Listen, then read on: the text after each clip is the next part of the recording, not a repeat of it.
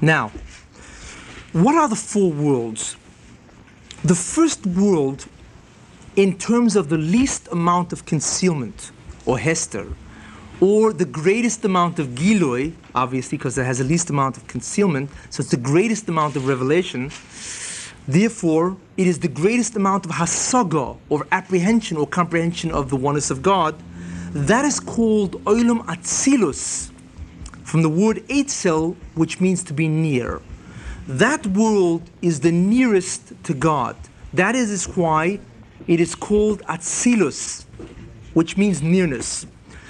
Who inhabits that world? The answer is no one.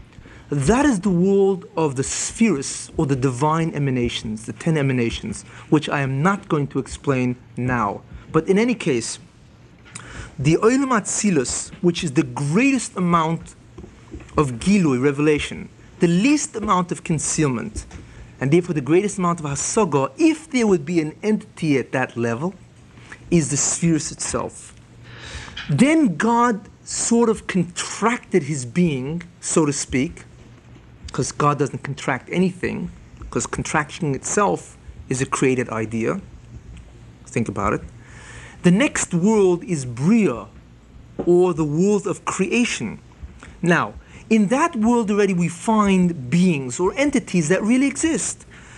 That is called the world of the throne, and a throne bears the king, he sits on it. This is the first world that bears God, in a sense that it emanates from him as an independent being in its own right. And you'll understand that much more when we talk about Adam Kadmon.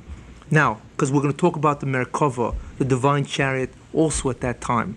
Now, that world is inhabited by Chayos.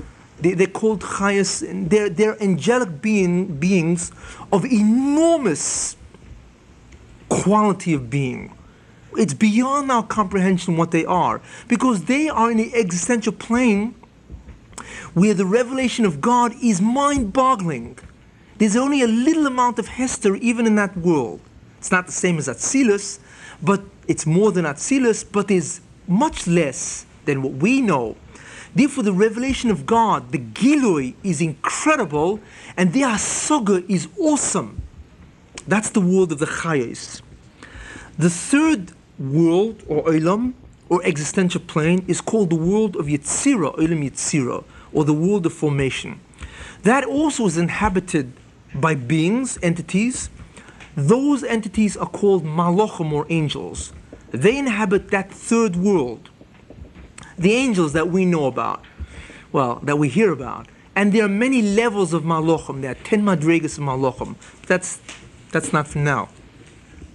Now, the last world is our humble abode, which is called Olam Asiyah, the world of action or doing. Okay? Now, man inhabits this world. This is the physical world that we know of.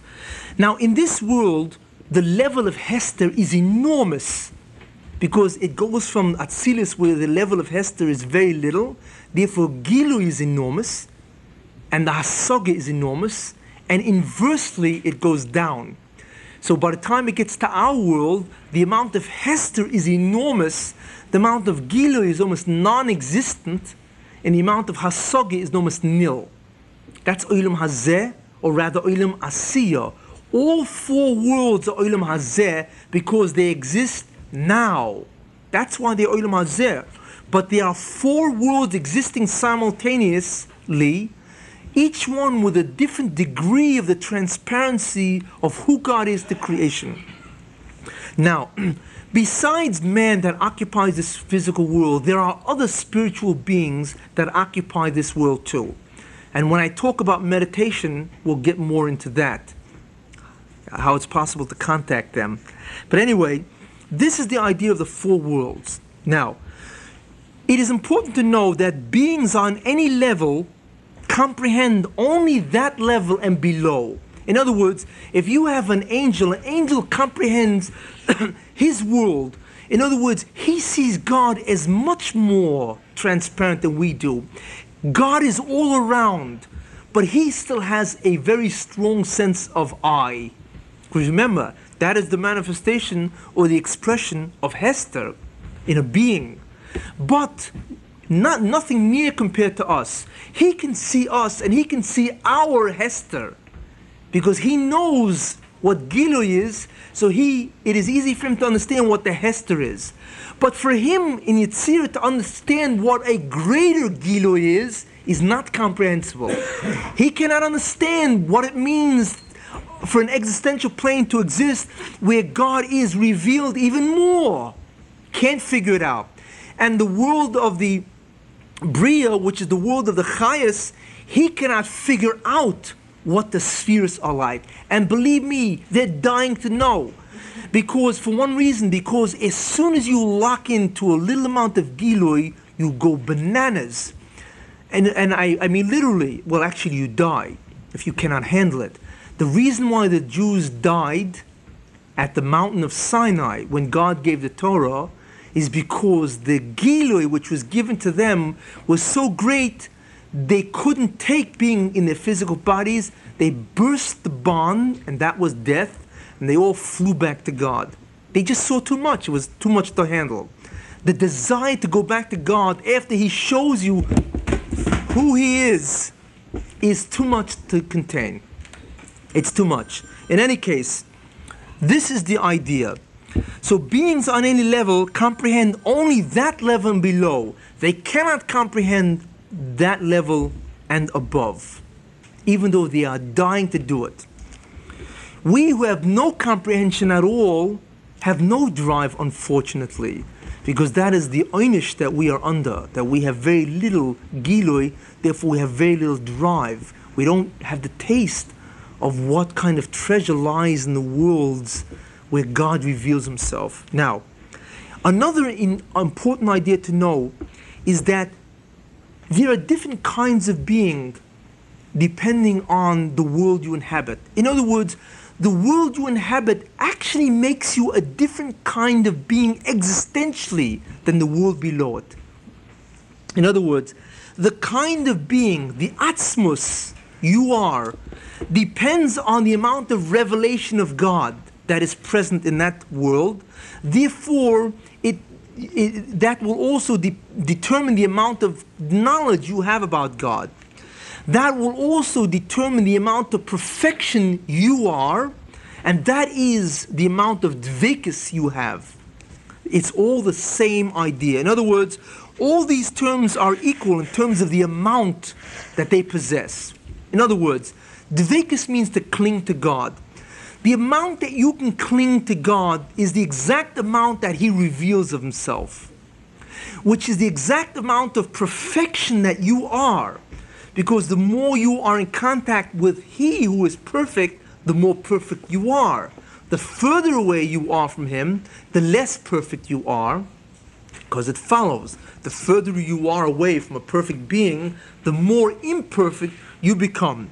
Therefore, the amount of your dzekus, the amount of your clinging to God is equal, therefore, to the amount of perfection you have, which is equal to the amount of revelation of God, which is therefore equal to the kind of being you are. Because if you are less perfect of a being, you are qualitatively and existentially a different kind of being than another being in a higher world.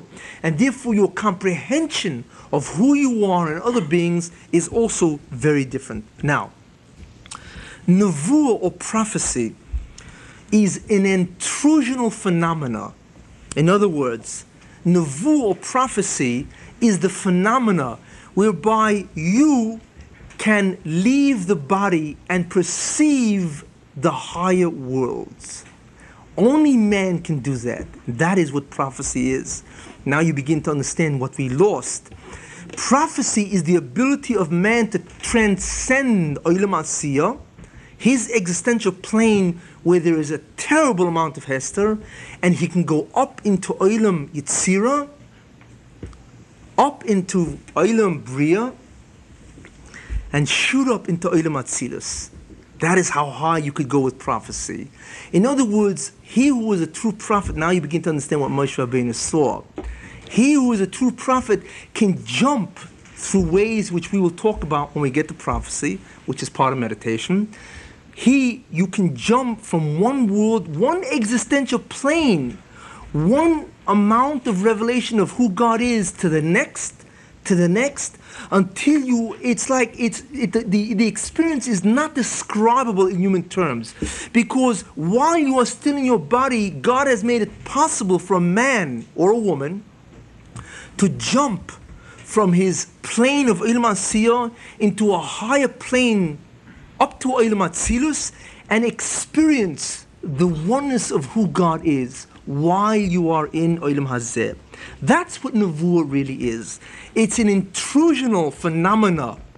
It allows you to intrude on the other worlds. In other words, the perception of other worlds, or it allows you the perception of other worlds or their existential planes or dimensions while you are still in Ilm Asiyah. And unfortunately, we have lost that. But there are probably certain similarities which perhaps a person can do, but that is the beginning of your understanding of prophecy, which is part of the ideas of meditation, and that's why I had to go through the entire idea of Ilamus in order to give you that understanding. We now must examine the task of man according to the design of creation. In other words, what we have done until now is we have examined the design of creation in a very concise manner. What is now next now in the agenda or in the shir is exactly what is man's task, specifically that he must do, that the Ribono Shel Olam, that God wants him to do, and if we perceive it correctly, this task must emanate exactly from the design that was stated last week. Before we can get into the task, we must know that the purpose of creation is really three. There are three objectives that man must do. And it is the three fundamental ideas of why mankind was created. There is no other reason. This is the only three reasons why man was created. What are these three reasons? And I'm going to begin from the bottommost, which leads into the second, which leads into the third, and the third is the ultimate. Okay, the first objective that man was created for is called Tikkun Ha'olamus, which means the restoration, the remediation, or the rectification of universes or worlds. What does that mean? What it means is what I said basically last week. The universe was created in a state of concealment of the divine presence. It was created not in one existential plane, but in four, which we had seen last week. Olam Atzilus, Bria, Yetzirah, and Asiyah, which is the world we inhabit. Now, obviously, as the worlds have more and more concealment, they have less and less manifestation of who God really is. Therefore, the deficiency that the universe was created in, initially, by God himself, we are not the cause of that deficiency. He is.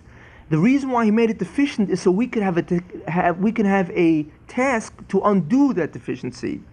Now, that is called the Chesaron Habriya, the deficiency that was implanted in creation.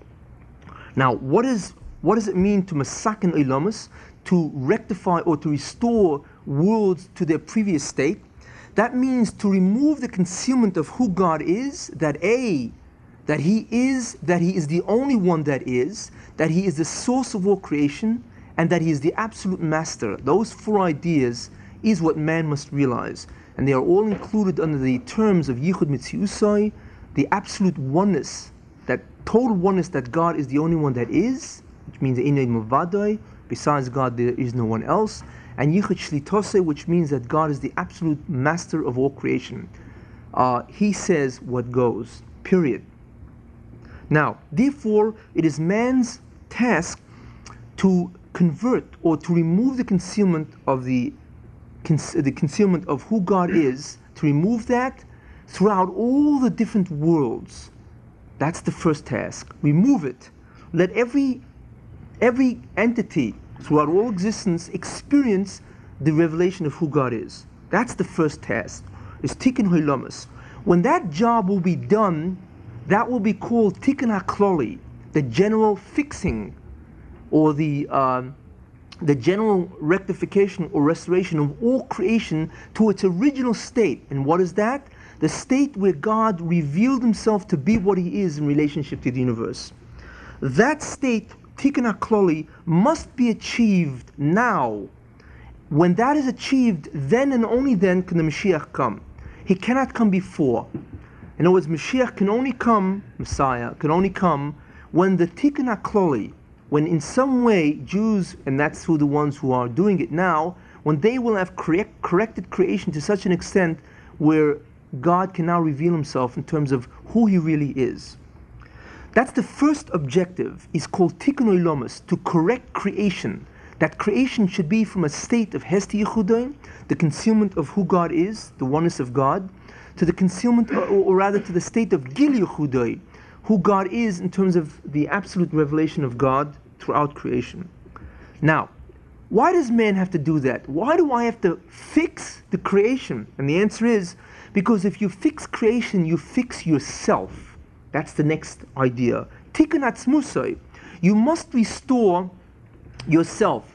When the soul was created originally, it was in a state of incredible revelation. It understood clearly who the Rebbeinu Shalom was. God sent the soul down to this world for the purposes of elevating itself, and that it should be responsible for its own elevation.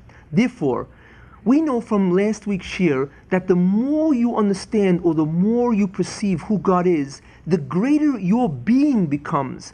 There is an actual existential change in your being. It's not that you know something or you feel something. No, there is a qualitative difference in the kind of being you are. Now, we don't know what that means because as far as we know, being is being, and that's the way it is. All being has the same kind of level in this world. But the truth is that existential planes change, and it depends on how much God reveals himself. Therefore, the more creation allows the entrance of the presence of God, the beings in that universe change to reflect the perception of greater oneness. Therefore, the more the universe changes, the greater you change, literally. Your atzmus, your being itself changes in a way that is not comprehensible now. And of course, the change means that you get shlemus, or perfection. That's what perfection means. Because God is perfect, therefore the more you are in contact with the fact that he is you, or you are he, the more perfect you become. Because the more you are closer to a perfect being, the more perfect you become. The further you are away from a perfect being, the greater imperfection exists in you. Therefore, the second task of man, or objective of man, is by being masakin the olam, by removing the veil of who God is in the universe. Man himself changes, and he perceives who God is. He has that asagas yichudoi, and he achieves what's called tikkun atzmusai, where he restores his own being to what it used to be before God concealed himself. Okay, now both of these ideas are really for the last idea, and that is called tikkun namadik sufa. In other words, what God could have done is that he could have made man in the world called Olam Haba, and given him right then and there the ultimate state of who he is. Why did he have to put him in Olam Hazeh, which means this world, that man has to work for it, and then in order to perceive who God is in the future world? Because the Rebbeinu Shalom wants man to be responsible for his state, to be the actual cause for the state that he will create. In other words, God did not want to give the gift of well-being, the gift of the perception of who God is, for free. He wanted man to work for it. And the simple idea there is that man is very much into self-respect. One of the most fundamental psychological drives in man is the assertion of self, without going into that extensively. If man is the recipient constantly of external things, then man becomes what's called embarrassed, but what really happens is man begins to lose his self-respect. Man must feel that he is something, he is independent, he is worthwhile. Man gains a sense of, not superiority, but he gains a sense of self when man is productive, when man can assert his being. It is when you cannot assert being, when you are dependent on others constantly, that you begin to doubt who you are. You lose your self-respect. Therefore, what the Rebbe Shem wanted is that man should not be the recipient of his good, thereby making man have this tremendous sense of inferiority or loss of self-respect. The Rebbe Shem wanted man to earn this good. He should be responsible for his own state in the future world. He should have caused the future world. Therefore, God created man and He put him down in this world that man has to work to change his status, and man will receive the exact revelation of God that he himself bothered to find out in this world. Thereby, whatever man gets, that is what man earned, and therefore there will be no loss of self-respect. Whatever he did, that's what he gets. Therefore, the reason why the Rosh put him in this world to work is what's called Tikkun of Na'amid Iksufa, which means to remove the concept of bread of shame, which means that if you receive bread for nothing, you then get embarrassed, which means that you lose self-respect. Therefore, in order to remove the feeling of loss of self-respect, in order to remove the feeling of worthlessness or inferiority, God made man work for it. Let him be responsible for the state in Olam Haba, which is the future world, and that will remove the loss of self-respect that he would receive if he was not the owner, the agent, the cause, or the responsible agent for what he is now enjoying in Olam Haba. In other words, man has to be responsible or cause his situation. That's it. Those are the three objectives. The most fundamental objective, why we created and placed in this world, is to ensure that we work for our state of well-being.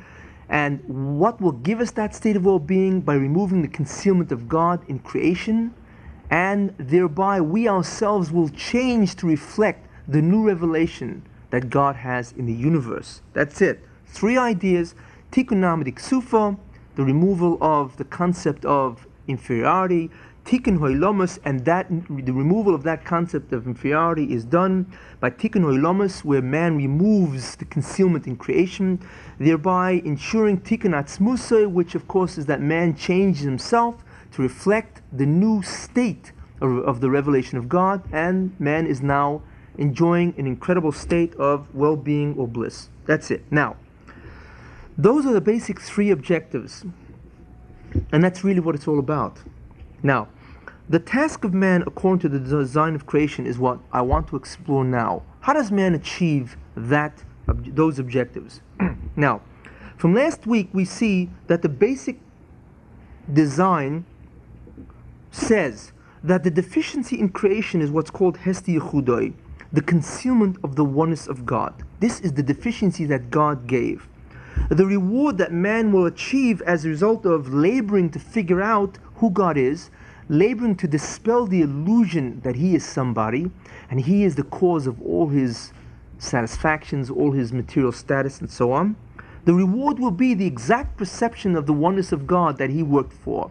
That's called Hasagas Yechudai, the understanding or the comprehension of the oneness of God, and it will be exactly in the measure that you worked in this world. Not one drop more. There are no free rides in Olam Haba. Now, the question then becomes, how does man do this? How do you remove Hesti Yechudai? Okay, now, the answer to that is called Eidus Yechudai. You must testify to the oneness of God. Aid, you must testify to the oneness of God. In other words, the way the Hester is removed, the way the concealment is removed, is by testifying that God is one. Then the concealment is removed. In other words, you must testify about the reality that God is the source of all being and the only being that truly exists. Now, what is the interesting idea, and it is really an incredible principle, is that the state of reality, in other words, the exact amount of concealment of God in this universe conforms to man's belief. Exactly how much you think God is the bottom of it. It's an amazing idea. God conceals himself or reveals himself depending on man's illusion or understanding. If man thinks God is absent, then God hides himself. If man thinks God is at the bottom of everything, then God reveals himself.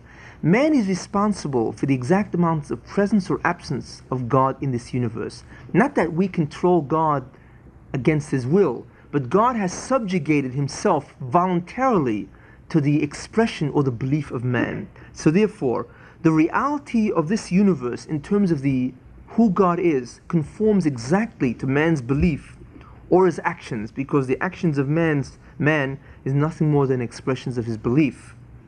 Now, in other words, reality is determined by man's belief. You do not know how fundamental and how significant that principle is. Again, reality, in other words, who God is, his presence or absence in this universe, and I mean in this world also, is actually determined by what we believe God is. Now, in other words, we create the existential plane by our actions, and our actions are in the service of Eidus Yehudoi, testifying that God is the absolute one. In other words, the fundamental equation, and if I had to express it mathematically, and this mathematicians will appreciate, if I had to express it mathematically, the fundamental equation of Judaism is the amount of Hesti Yehudoi, the amount of the concealment of God in this universe, minus the amount of Eidus Yehudoi, minus the amount that man testifies to the oneness of God, is equal to Gili Yehudoi, is equal to the amount of revelation of God in this universe. Okay? And of course, that means if the amount of Gili Yehudoi determines the amount that you perceive, which is the amount of Hasagas Yehudoi.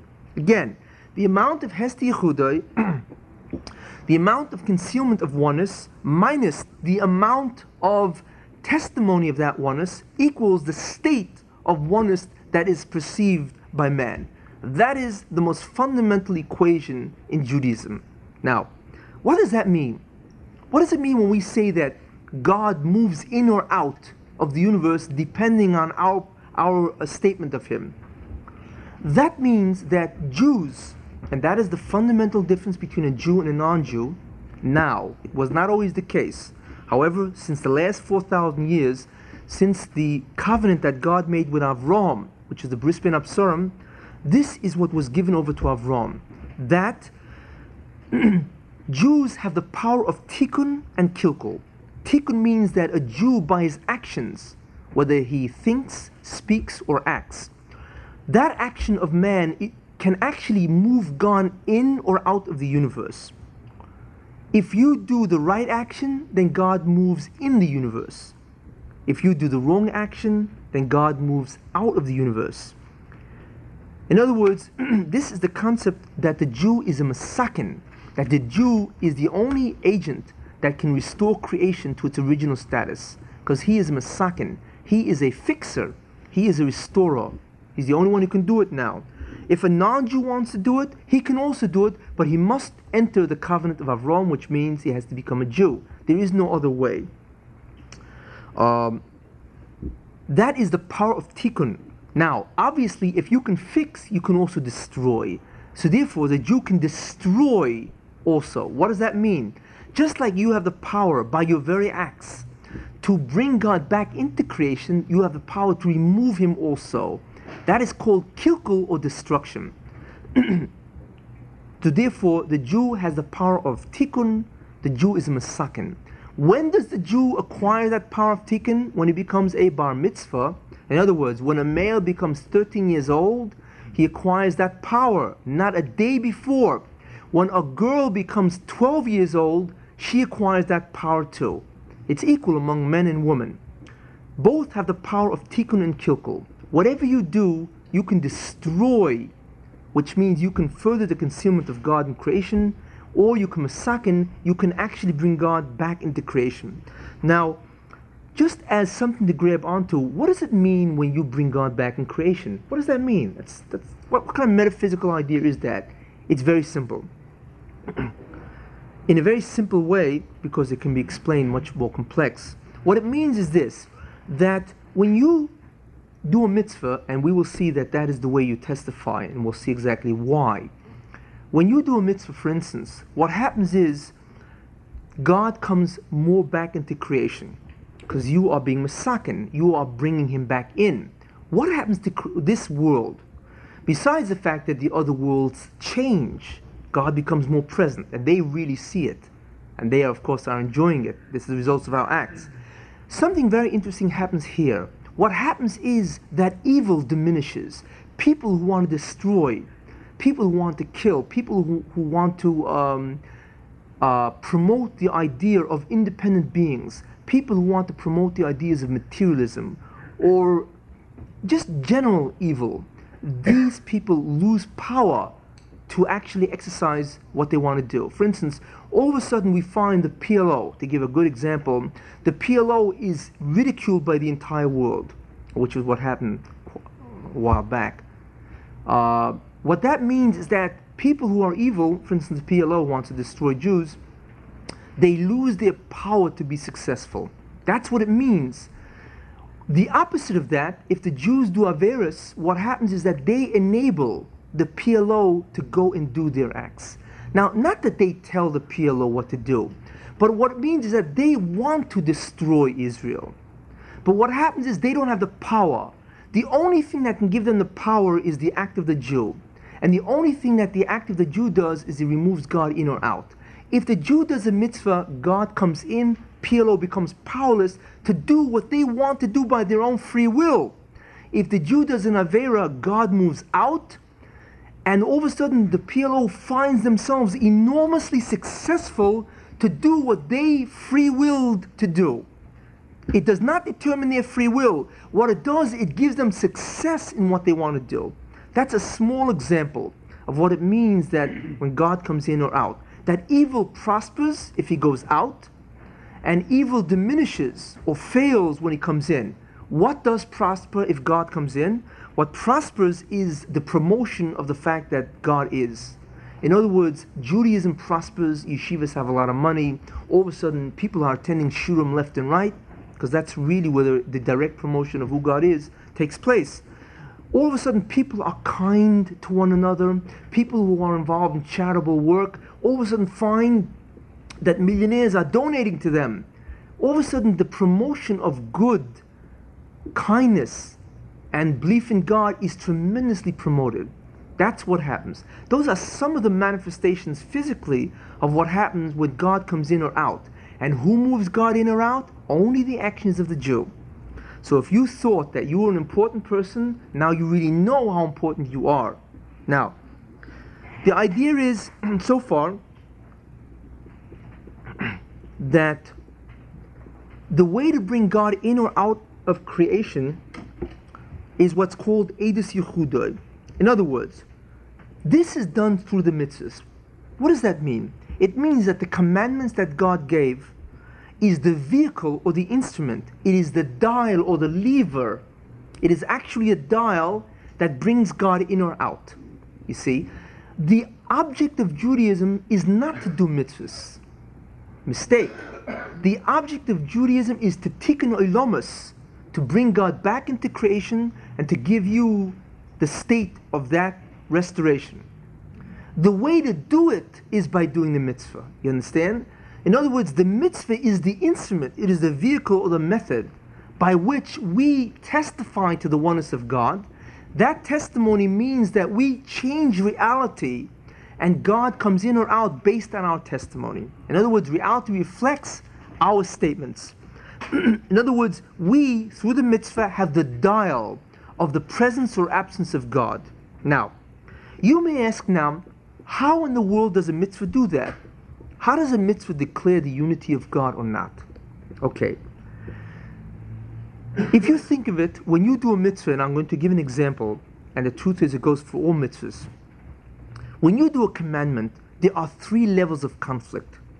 For instance, let's assume that you're very tired, it's raining outside, and the question is, should you come to hear a shir or not on Hashkafa? Now, we're assuming that to come to a shir on Hashkafa is a very commendable act.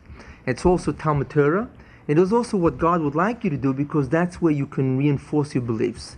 So I am assuming it is a big mitzvah, and I don't have to assume it happens to be, because you all fulfill the mitzvah of Talmud Torah by coming. Now, let's assume that it's getting late and you don't know if you want to go. There's a great picture playing, there's a great movie playing, there's a great boxing match going on, whatever's going on, but there's something great going on. Now you don't know what, you don't know.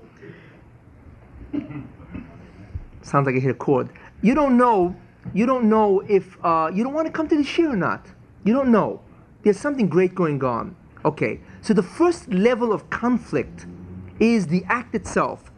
Should I come to the shir? Should I come to the shir and listen about who God is, to understand the depths of Judaism, to reinforce my ideas and to derive tremendous amount of support and reinforcement toward Judaism? Should I do that or should I not do that? Let me go and enjoy myself wherever I want to go. That's the first level of conflict. The conflict of the act itself. Should I go to the shir or not go to the shir? Now, is that the idea of the mitzvah? No. There's a second level where the conflict is really manifest. And that level is conflict of will. Should I go to the shir because God wants me to go to the shir? Or should I stay home because I want to stay home? You see? So now it is no more a level of conflict of the act. It is now conflict of wills. Whose will is going to dominate? Mine or his? And every commandment has that conflict because the commandment means it's his will. And we have to decide if we want to observe. So every commandment has that conflict. Should I listen to the commandment or not? The second level is, should I do what I want to do or should I do what he wants to do? It's a battle of will. But have we reached the understanding of what the mitzvah is? Not yet, because we do not see Yehudo yet. There's a third level that is behind the mitzvah. And that is the most profound level of all. Should I come to the shir? Should I listen to the will of God? Why should I listen to the will of God? Because he is the only being that exists. Therefore, obviously, his will is the only thing that really is. And if I don't listen to his will, I'm merely under an illusion that I think I am an independent being of God. Or nay, I don't want to come to the shir. I want to do what I want to do. Why is it I want to do what I want to do? Because I exist independent of God. Yeshid milvadai. Besides him, I also exist. Therefore, I am entitled to exercise my will in the direction that I want to. You see? So therefore, the first level is a conflict of act. The second level is a conflict of will. And the third level of the mitzvah is a conflict of being. That level, of course, is statements of unity or not. Is God Einod Muvadai? God is the only thing that exists. Therefore, I must listen to him and do the act in his will. Or no, Yeshod Muvadai. Besides God, I also exist. And some people say God doesn't exist at all. I'm the only one that exists. That's the other level, where a person says, I will not do the act because I want to do what I want to do, because I exist independent of God. Therefore, we see that the mitzvah ultimately has three levels of conflict. The bottom level is really a statement. Do I exist independent of God or not? Is God the absolute oneness or is he not? That's really where it's at. Just like every mitzvah is that conflict, obviously if you do an avera, a sin, that's the opposite statement. In other words, if you do the mitzvah, what you're really saying is what? That I will do the mitzvah, I will come to the shir, I will do what he wants me to do, because he is the only being that exists. What are you doing? You are testifying by your act, whether that act be a thought, a speech, or an act itself. You are testifying that you believe God is the only being that is. Therefore, you must do his will. If you do a sin, it's the reverse testimony. That I will not come to the shir, I will do what I want because I exist independently of God, or perhaps I am the only one that exists altogether. Therefore, I do not want to do this mitzvah. That is a testimony that I exist independent of God, which is contrary to the reality of Einod Milvadai. Therefore, every mitzvah or every sin directly testifies to what you believe God is. Therefore, exactly based on the mitzvah you did, exactly based on the amount of testimonies you did, if you testified consistently that God exists by doing the mitzvahs, which ultimately state that God is the only being, then you will experience God as the only being in Olam Haba, the future world, in direct proportion to what you testified to. If on the contrary you testified reverse, that God does not exist or he exists besides you because you did a sin, then you will experience God that much less in Olam Haba because you testify that you also are. So God says, you think you also are, so you remain with that illusion and you will have less of who I really am. Midah keneged midah, measure for measure. You think you're somebody, then you remain thinking you're somebody.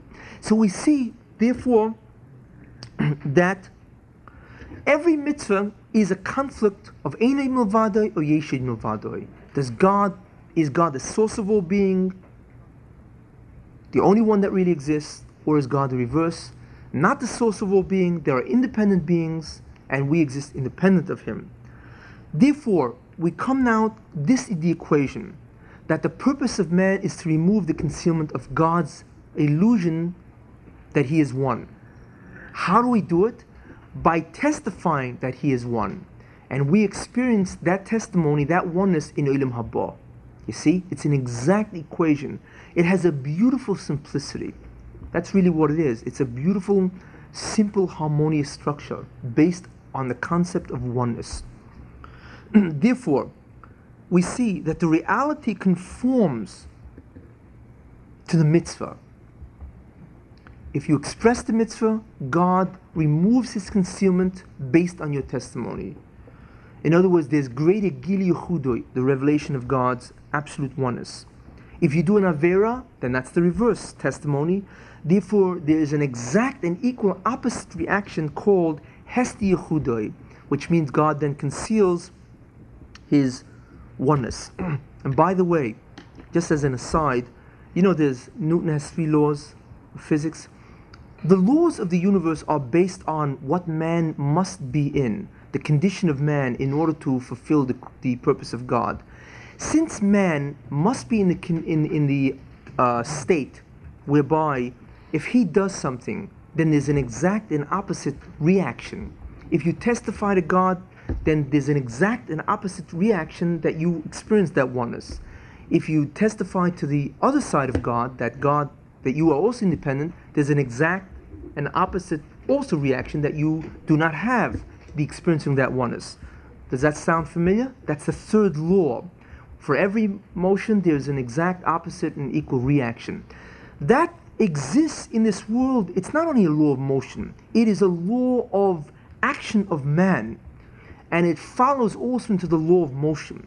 That principle is embedded in the existential form of creation because that is really what man, the structure of man is. If you do something, then you must experience an exact opposite equal reaction. If you testify to his oneness, you'll get that. If you testify to his, if you negate the concept of his oneness, then of course you receive the experience of the opposite of his oneness. That's just as an aside. I can go through the other laws of motion, but it's not for now. In any case, therefore, this is what we see. Now, where do we see this? And I'll tell you a very interesting idea. The fundamental statement that a Jew makes that summarizes his entire life's work is one idea, one statement. And that statement is, Shema Yisrael, Hear O Israel, Hashem Elokeinu, the Lord our God, Hashem Echad, the Lord is one. That is the greatest, most fundamental statement the Jew makes. In fact, he's supposed to make it before he dies. Now, did you ever ask yourself, why do we say, Hear O Israel, the Lord our God, the Lord is one? Why? Why don't we say, Hear O Israel, the Lord our God, the Lord is good, the Lord is kind, the Lord is smart, right? Why did he pick out oneness? Why oneness? Why does our life have to be the endeavor of proclaiming, Hear O Israel? Remember, I'm proclaiming this to Israel, that the Lord our God, the Lord is one. Why only that attribute? Why not other attributes? And now you understand. Because the entire purpose of creation is not to know God is good, not to know He is kind. Those themselves are merely vehicles to the greater understanding that God is one, that He is absolute. He is the source of all being, He's the only thing that exists, and He's the absolute master. That is absolute oneness, total oneness.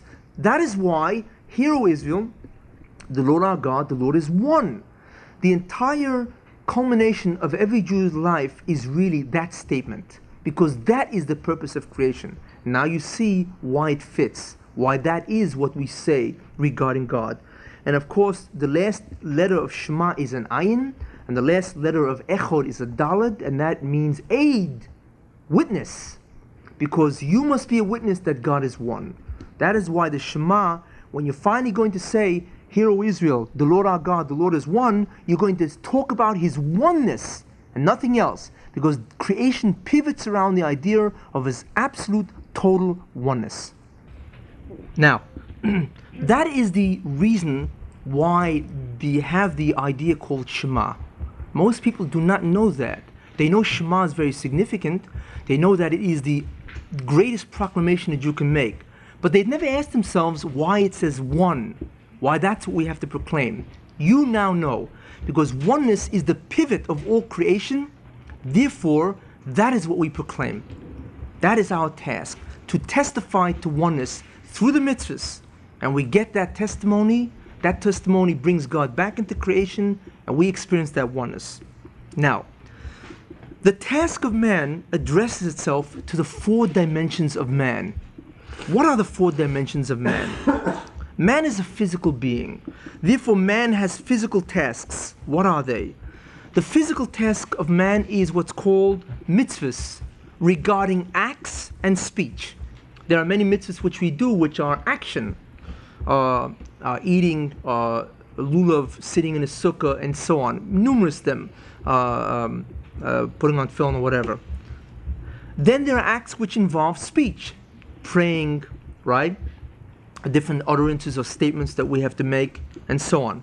That is the physical dimension of man. Therefore, the task of man to testify to the oneness of God, there has to be certain mitzvahs on the plane of physicality.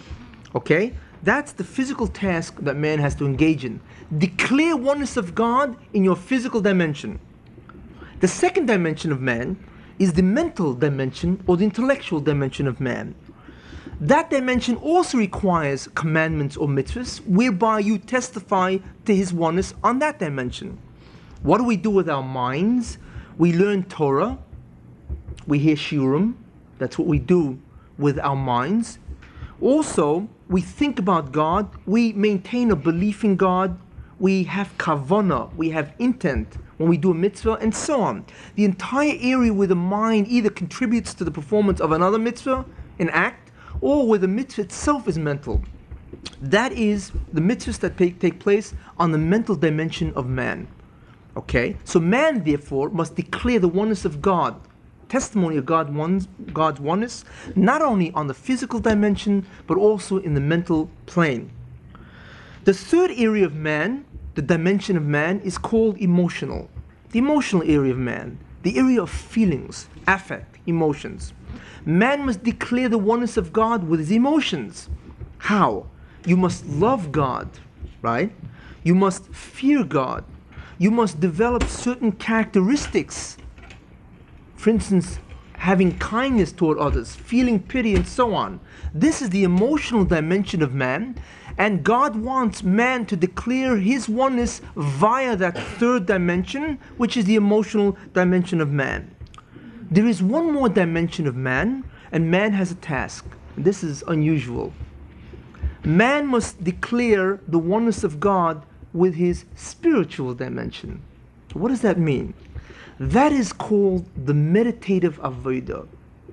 It is the series of tasks which a man performs, which comprise the concept of meditation, whereby he declares the oneness of God. Okay? But it's more than a declaration of the oneness of God. Through the process of meditation, through the meditative avodah, through the meditative area of work in serving God, one not only testifies to the oneness of God, but I'll tell you something interesting. One perceives the oneness of God, not merely testifies. In other words, divine inspiration, Ruach HaKodesh, prophecy, Nevuah, is achieved through the meditative avodah. In other words, the Ribbono Shel Olam wants man to testify to the oneness of God. And those are the areas of the physical task, the mental task, and the emotional task.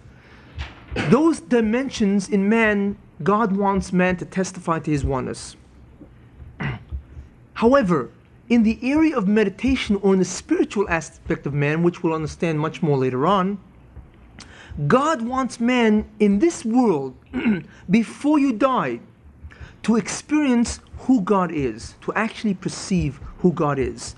In other words, it's very interesting. There was a point in time, and we will understand that much better when we get into the history of meditation. The Ribbono Shel Olam wanted man to end the journey of who God is. He actually wanted man to experience God himself in this world without leaving the body. Somehow man can transcend himself and actually perceive God in some other dimension, some other form, without leaving the body. In other words, the culmination of the avodah, of the journey of man, would result in man's actually experiencing God. This was true for a long period of Jewish history. However, it is not true today. It is true on certain levels, which we'll talk about when we get into prophecy, but it is no more true on that level itself. Therefore, those are the four levels of avodah: the physical task, the mental task, the emotional task, where man declares or testifies to the oneness of God, and the meditative area, which is the task, the spiritual task, where a man actually engages in certain labors to perceive God, not merely to testify to God's oneness. And that is really the concept of meditation fits exactly into Judaism. That is where the concept integrates with the structure. That is why meditation is not a foreign idea. It's not something which Judaism borrows from the East, and it is nothing we have to apologize for. Meditation is an intrinsic part of the Jewish experience, the Jewish avodah, but it is not part of the avodah now. And we will see that there are aspects of meditation that a person can engage in, even now, but basically, meditation is part of Judaism, the avodah of Judaism. Now, let's go further. In order for man to influence or remove Hester from the universe, okay, by the way, I'm now ending the concept of the task. We have gone to the task. We know what the objectives of man is, according to Judaism. We know what the task is to do mitzvahs, which is a testimony of the oneness of God, which will get you that perception of oneness at the time that the oneness is revealed. And we know that the deficiency of the universe was created with, of course, is the absence of that perception of oneness. So we see an exact harmonious structure of where everything pivots around the concept of oneness. Now, in order for man to influence or remove Hester through what? Through the testimony of God, right? Or the testimony of oneness of God. In order for man to remove the Hester, in other words, in order for man to masakin the Bria, and now we become professionals, we now could use the word tikkun, in order for man, or the Jew, because that's who does it today, to actually remove the concealment of the presence of God or his oneness in creation, in order for the Jew to bring a tikkun to the world, through all the world, not only this world, he must exist on all four existential planes, Olamus. Man has to be existing on all four existential dimensions in order for him to effect all the Olamus, or all the areas where God's presence or true nature to this world or relationship to this world is concealed. Now, how does this occur? How can this be? How is it possible for a man to remove the Hester, to remove the concealment of God's oneness from this world? How can we remove it from all creation if all we are is here? We are not there. We do not exist on those planes. We can barely do it here, let alone there. How are we going to do it? That's the next area that we have to go into. And in order to understand that, we are going to have to go into the concept of self. Who is self? What is a self? The next concept we have to explore is the concept of mind. What is the mind? And we want to understand the structure of the self and the mind, the components and the elements. And then after that, we are going to go into the spiritual structure of man, what the soul is, and so on, all the components of man. Then we'll be able to understand that idea. Okay?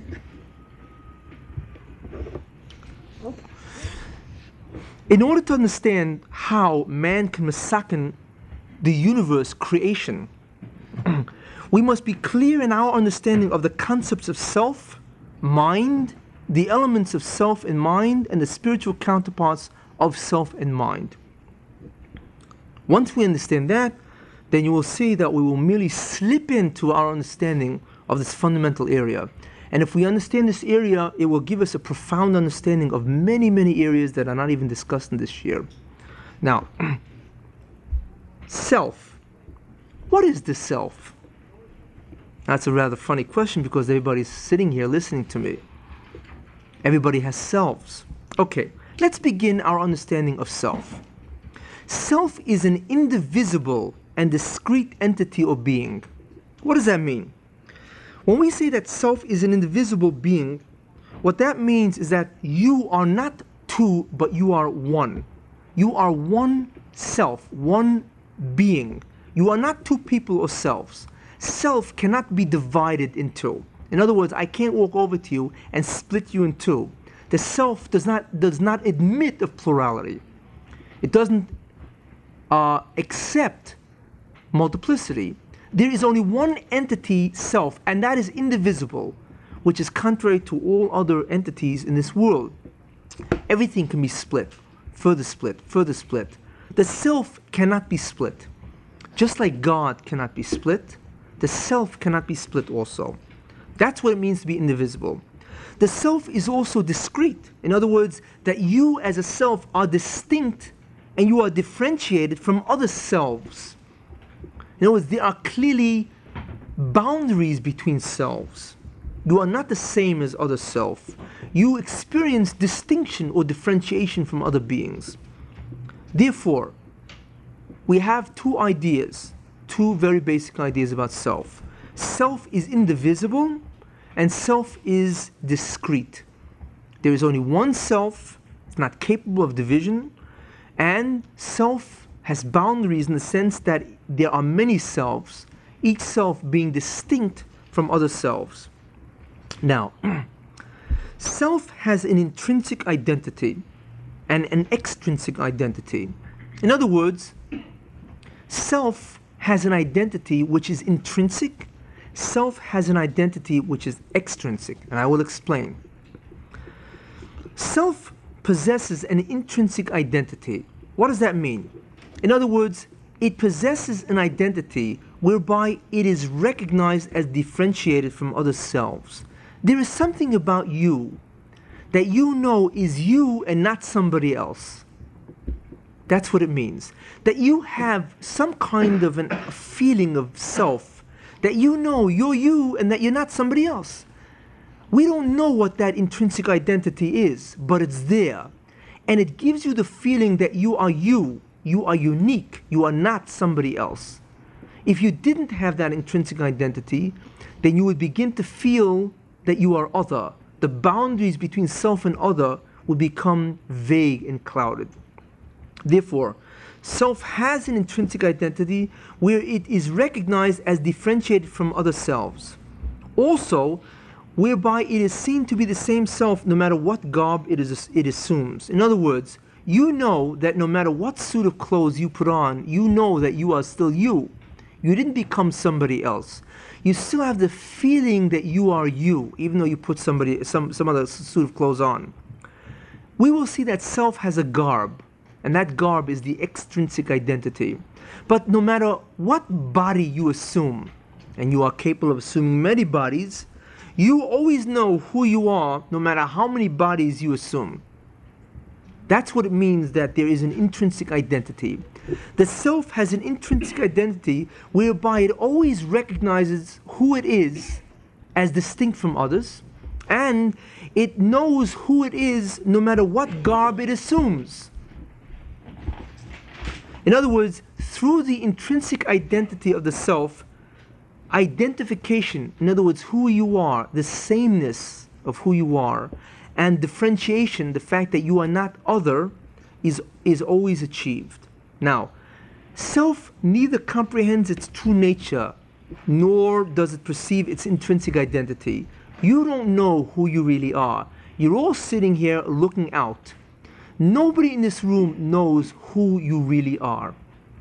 Self does not know its own nature. It is a complete and absolute mystery of who you are, the self divested of all garb.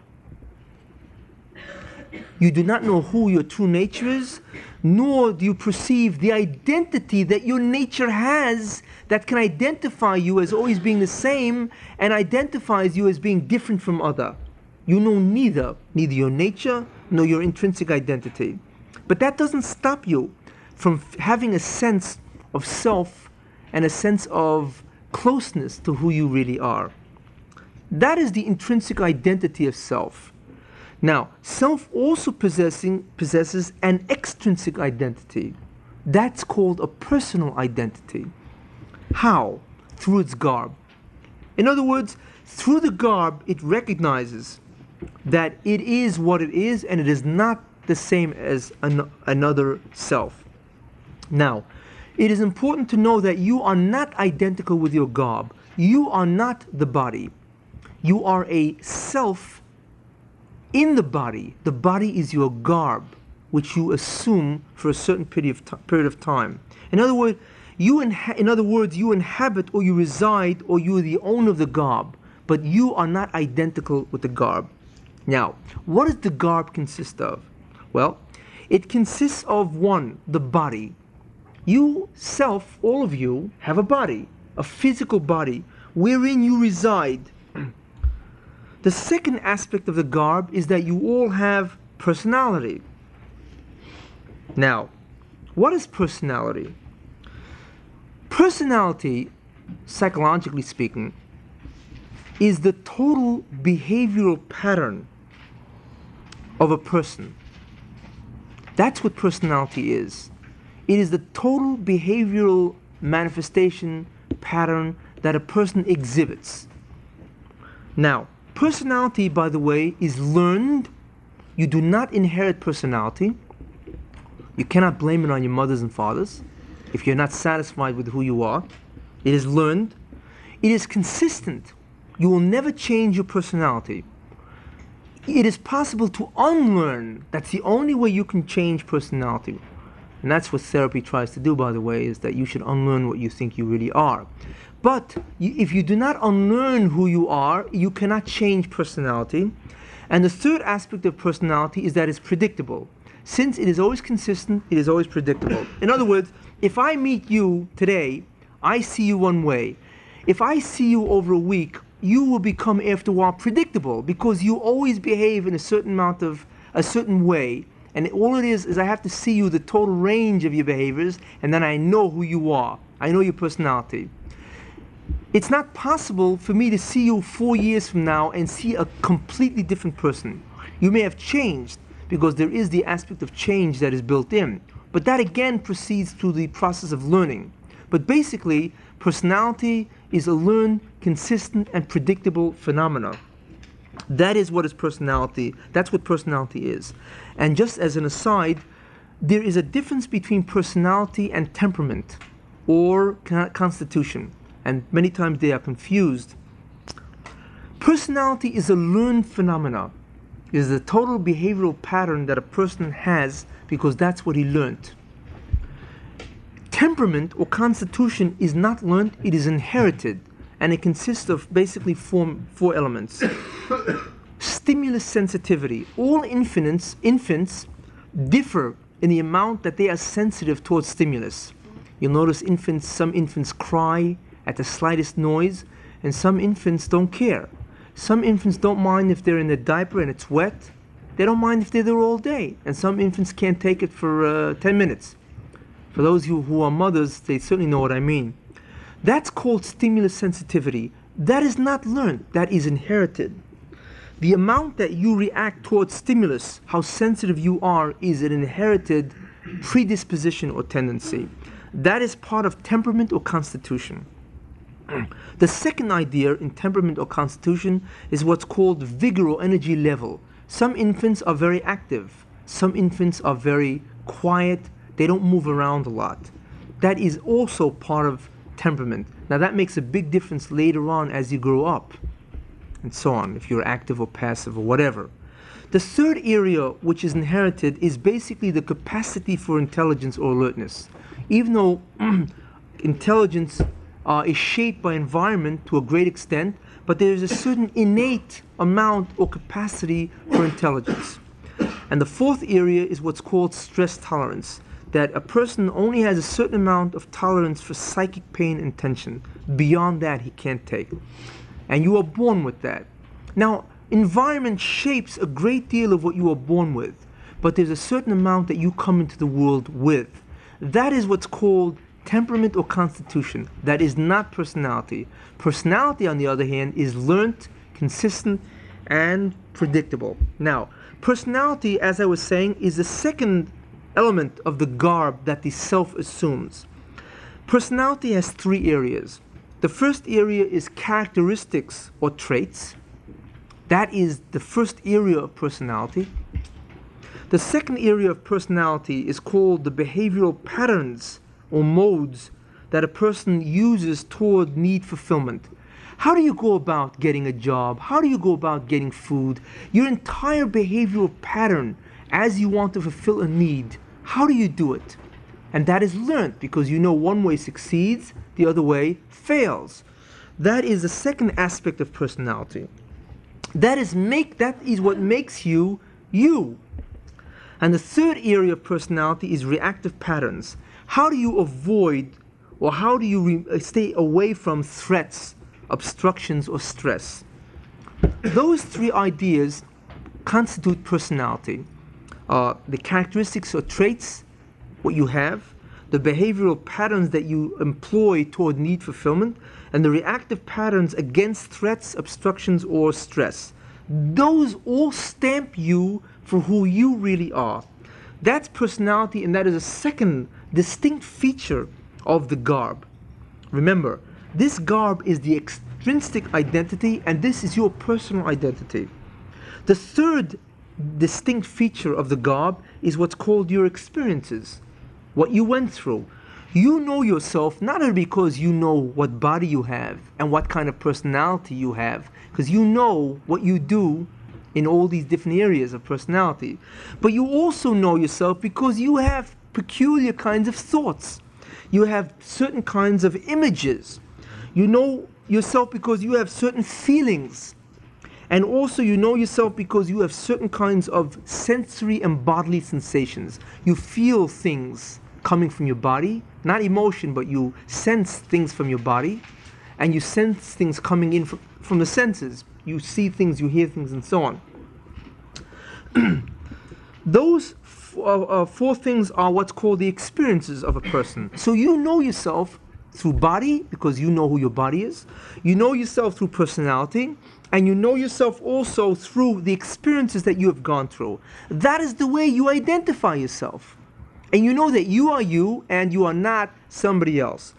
The fourth area of the garb, or element of the garb, is called past memories. You know who you are because you remember specific and distinct things that happened to you. If you went into another body, you would know who you are because you take with you past memories, assuming you do.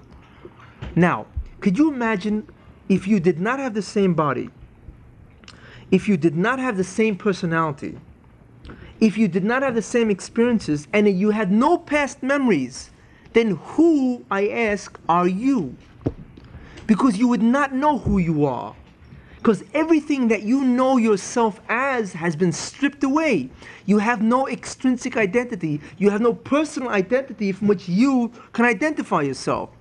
The only way you can know who you are and who you are as distinct from something else is through your intrinsic identity. And if you do not feel who your intrinsic identity is when you leave the body, you have what's called an awful lot of tsaros. Now, of course, you do know the intrinsic identity when you leave the body. But it is only when we are in the body that we do not know who we really are. We assume that we really are the body, the personality, the experiences, and the memory, because that's the only way we can find ourselves and locate ourselves. Now, in other words, it comes out that the garb of the body, which is the extrinsic identity, which is the body, the personality, the experiences, and the past memory, enables the self to achieve an extrinsic or personal identity. It enables you to achieve what's called a working identity, because that's the only thing that works for you here, whereby the self can comprehend your nature, because you all think that you are your body, because that's what you think you are. It enables you to identify who you are, the sameness. When you put on a different clothes, when you go to a different spot, you know who you are, because these things always follow you. And it also enables you to differentiate yourself from other selves. That's what these things enable you. They give you an extrinsic identity or a personal identity. And I want to mention something, that this extrinsic or personal identity which you achieve through your garb is really an illusion. You are not any of these things. There is something about you, which we will talk about, that has nothing to do with these ideas. And that is who you really are, your intrinsic identity, and who your true nature is. Now, let's go further in our understanding of self.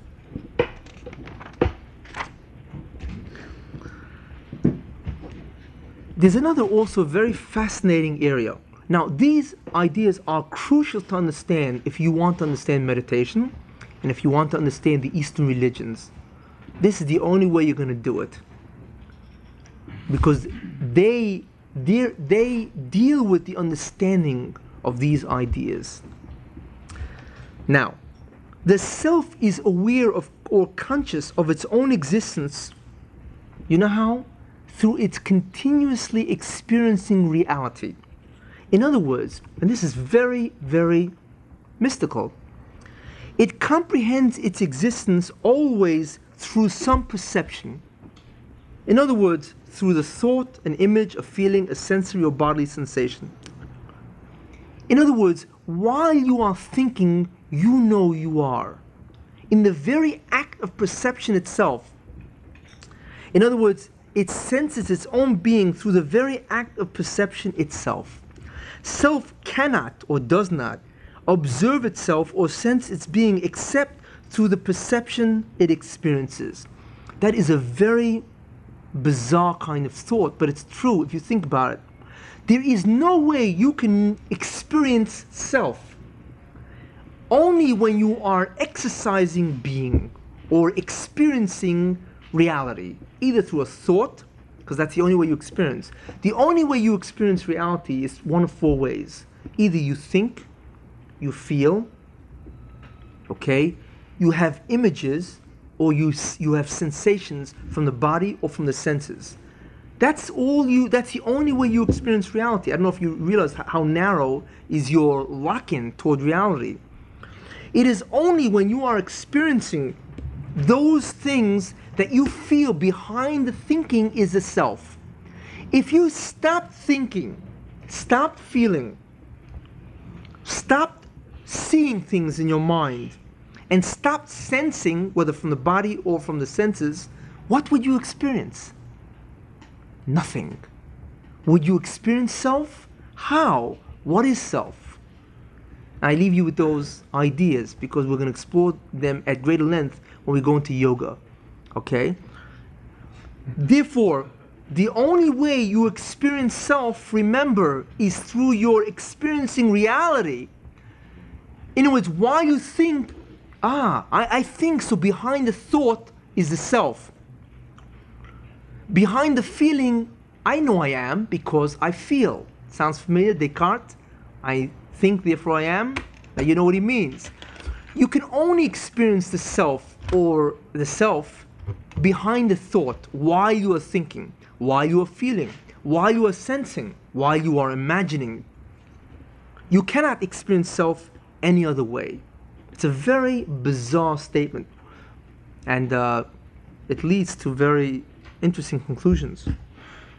Now, in other words, the statement is this, that self only perceives itself through the act of experiencing reality.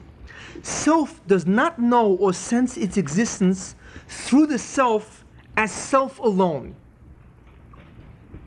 In other words, if you divorced yourself from all thought, all feeling, all sensations, and all images, you would not feel self, or supposedly, you would not feel self as self through self. In other words, I know who I am through the self, by myself. And I don't have to use a vehicle, an instrument, which means experiencing reality, to feel self. Now, we don't do that. Can it be achieved? We'll see. Okay? But that's a very interesting idea. In other words, can you perceive the self? Can the self know itself through itself without experiencing reality at the same time? Interesting. We'll think about it and we'll see. Now, in addition, the self has awareness, or it has consciousness of its garb and external reality. You know who you are, and you know external reality.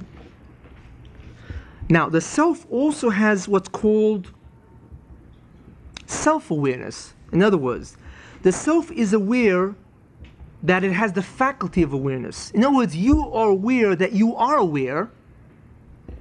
You not only know reality, but you know that you know reality, and you know that you're a self. These are all called self-awareness. You know that you are a self. You know that you are aware, and you know, or you are aware that you know. Man is the only creature, entity, as far as we know, that has self-awareness. Animals do not have self-awareness. They know things, but they do not have self-awareness. That is the awareness of an abstract entity called self. That there is a self, that self has awareness, and that self knows it knows. That's self-awareness, and that's a higher order, a higher level of thinking that only man possesses. Now, self is the owner or the possessor of the thoughts, the images, feelings, and sensations, bodily or sensory. You own them. You are not them. You are not your thought. You are not the feeling. You are not the sensation, bodily or sensory, and you're not the image. You own them, you possess them. That is an activity in which you engage in. In other words, self is not the experience itself, but you have experiences. That is all I want to talk about, the self. We are now up to the concept of mind. Now, we now come to the concept of mind and its elements. Before we try to understand what the self was, and we have some kind of understanding, or we have some kind of understanding of what we really don't understand, we now come to the concept of mind, and we will try to derive the same thing, to understand what we don't understand. Now, what is mind? Mind is based in and it emerges from the physical organ called the brain. That is the location of your mind. In other words, your mind is located in the physical organ called your brain, and nowhere else. The second idea, is that mind is where all mental activity or phenomena take place. That is where everything happens, is the mind. In other words, the mind, therefore, is the repository of all mental activity and phenomena. That's what the mind is. All mental activity and phenomena occur in the mind, and it's the repository where every mental activity and phenomena take place. Now, the existential dimension of the mind is called the mental plane, as opposed to the existential dimension of the body, which is called the physical plane. That is the plane of existence in the mind, mental, whereas in body it's physical. The mind consists of the following mental activities. What goes on in the mind? Well, there's only 4 things, or well, actually there's more, but these are basically things that go on in the mind. And remember, the mind is the place where mental activity occurs. It is the dimension where the mental plane exists in. What happens, or rather, what are the mental activities which the mind employs, or which occurs in the mind? The first is called thoughts. Thoughts occur in the mind. It is a mental activity that exists in a mental plane, and this occurs in the mind. Now, thoughts mean ideas, concepts, or whatever. Thoughts also mean recall of ideas, and that's memory. You can think about a previous idea that you remember, that you once had. That's recall. So thoughts, memories, this is the first activity of the mind. Another mental activity of the mind is called perceptions or images. That's the imagination. Actually, the thoughts was the faculty of the intellect. It is the intellect which is the structure that gives rise to thoughts and reasoning. It is the imagination in the mind that gives rise to images and perceptions. Okay? In other words, the mind is the repository for certain faculties. One of them is called the intellect, and the intellect gives rise to thoughts, reasoning, and so on. And reasoning consists of concepts, judgments, syllogisms, and so on. It is the imagination that gives rise to images and perceptions. It is the memory that allows the imagination to recall former images. It is the memory that allows the intellect to recall former thoughts. Now, the next activity of the mind is called feelings or affect. That's the next thing we do with our mind, or that's the next thing we experience in our mind. We feel. And feelings occur on the mental plane. The next idea is called sensations. We sense something, either from the senses or the body. What does that mean? For instance, somebody bangs on the table. That creates sound waves, which is physical, hits against our eardrum, vibrates the nerves, and goes into the brain. What do we hear? We do not hear a sound. We hear a mental representation of what that sound is. That's what we hear. We do not hear a sound. We hear a mental representation. And that occurs in the mind. That is why sensations, whether it be from the body or from the senses, is really mental. Which brings us to an interesting idea as an aside, that we do not know if we are all experiencing the same thing. Because the truth is, the way you experience reality is purely in the mind. It's all mental. I don't know if you're looking or seeing the same thing I do. Who knows? You may see an entirely different reality than I do. For instance, this tape recorder is black. Now, I see something, and I know that's black. I don't know, maybe you see it's brown, and because everybody called that black, so you also call that black. You see? We will never know if we are experiencing the same reality. It's impossible. The only way you will know if you are experiencing the same reality that I am is if you are me. Barring that, we never know if we are really experiencing the same reality. Because we are not experiencing the externals. We are experiencing everything in the mind. Everything is a mental representation of external things, you see. So therefore, we really don't know if we are experiencing the real or rather the same things.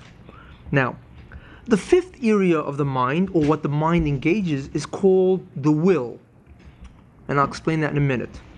The sixth area of what the mind engages in is called consciousness or awareness. In other words, the ability to be awake, the ability to be aware or conscious of reality, any reality outside of self, is a mental activity. Some people employ consciousness more than others. There are certain people who are more turned off than they are turned on. But that varies from individual to individual. In any case, consciousness or awareness is a mental activity that happens because of the mind. Now, I had left off with will. What is the will? Interesting idea. Okay. The self, of which all of you are, that exists in the mind, because the self, by the way, exists in the mental plane, not the physical plane. The self which resides or exists in the mind decides something. It makes a decision. When it makes a decision, it wills. What does willing mean? Now, what willing means is that there is a mechanism that exists between the self and the body that connects the self to the body, and all of a sudden it triggers physical action. In other words, the will means that there is some mechanism that is turned on that triggers physical action. In other words, there is a mechanism that exists between the self and the body. There is a mechanism that activates, or it fires the brain cells, which then fires the nerve cells, which then fires the muscle cells, and physical or bodily action results. In other words, what is the connection between the self and the brain? We don't know. Nobody knows. That is called the will. In some way, I want to lift this hand. So all I know is I've decided, self has decided that this hand must rise. And I want to lift it. I don't know why this hand arises, because the brain has to fire and begin the whole process. But all I know is I will, and bam, it rises. Now, I don't know why. There is nobody that knows why. Nobody knows even what the self is, let alone how the self connects with the body, right? That's the will. So when you will something, what you are really doing is engaging or activating the mechanism that turns on the brain, and then it just progresses from there on. But between the self and the body is a mysterious mechanism that nobody knows what it is or where it is. Now, therefore, the will is the faculty in the mind that the self uses to activate or fire up brain cells, to initiate physical action. In other words, action in the physical plane. Self resides in the mind and is not synonymous or identical with the mind, nor is it an activity of mind. You are not your mind. You reside in your mind. And the self is not an activity of the mind. In other words, you don't pop out of your mind. In other words, you are not the result of a mental activity, as has been suggested by some scientists, that self itself is an activity of mind. Because then who started the mind generating to pop out self? You know, it's putting the cart before the horse. But in any case, self is not an activity of mind, but rather is an entity which is independent of mind. It uses mind, self uses mind, to interface with the physical world. That's the way you get around. You use the mind to interface, to interact with the physical world. Self exists in the mental plane, the mental sphere, or the mental dimension. That's where you are located. You are not located on the physical plane. You are located in the mind, and you interface with the world through the device called mind via its many faculties: imagination, intellect, will, and so on. The self receives input from the world, from the physical world, through the mind, and therefore it receives this input on the mental plane. As I had mentioned, you think, feel, imagine, and you sense all in the mind, and that's all you do. I don't know if you realize that, but that's the total extent of your experiencing reality. You're either thinking, you're either feeling, you're either sensing, or you're either imagining, or you're either asleep. In which case there is no consciousness about any of these activities. There's nothing else you do. That's the extent of your involvement with reality. I say this not to give you an inferiority complex, but to express a reality of how limited really we are in our confrontation with reality. And we've got to interpret reality via this little thing called the mind. We've got to figure out this entire bria. Now, self interacts with the physical world through the mind to achieve its desires and goals. Because once you can will and activate the brain and activates the action, you now can involve yourself or interact with the world and, of course, fulfill any desires or goals. Through the faculty of the will, or the mechanism of the will in the mind, it triggers brain cells to fire impulses, to fire muscle cells, which of course initiates physical action, and these physical actions will fulfill your motives and satisfy your needs and your drives. Now, this is the concept of mind that I want to discuss. So we see the ideas of self, and we see what mind is. That it is a concept, an abstract idea in which all mental activities take place, and they take place on the mental plane, and we see that self resides in the mind, and it is through the mind that we perceive reality.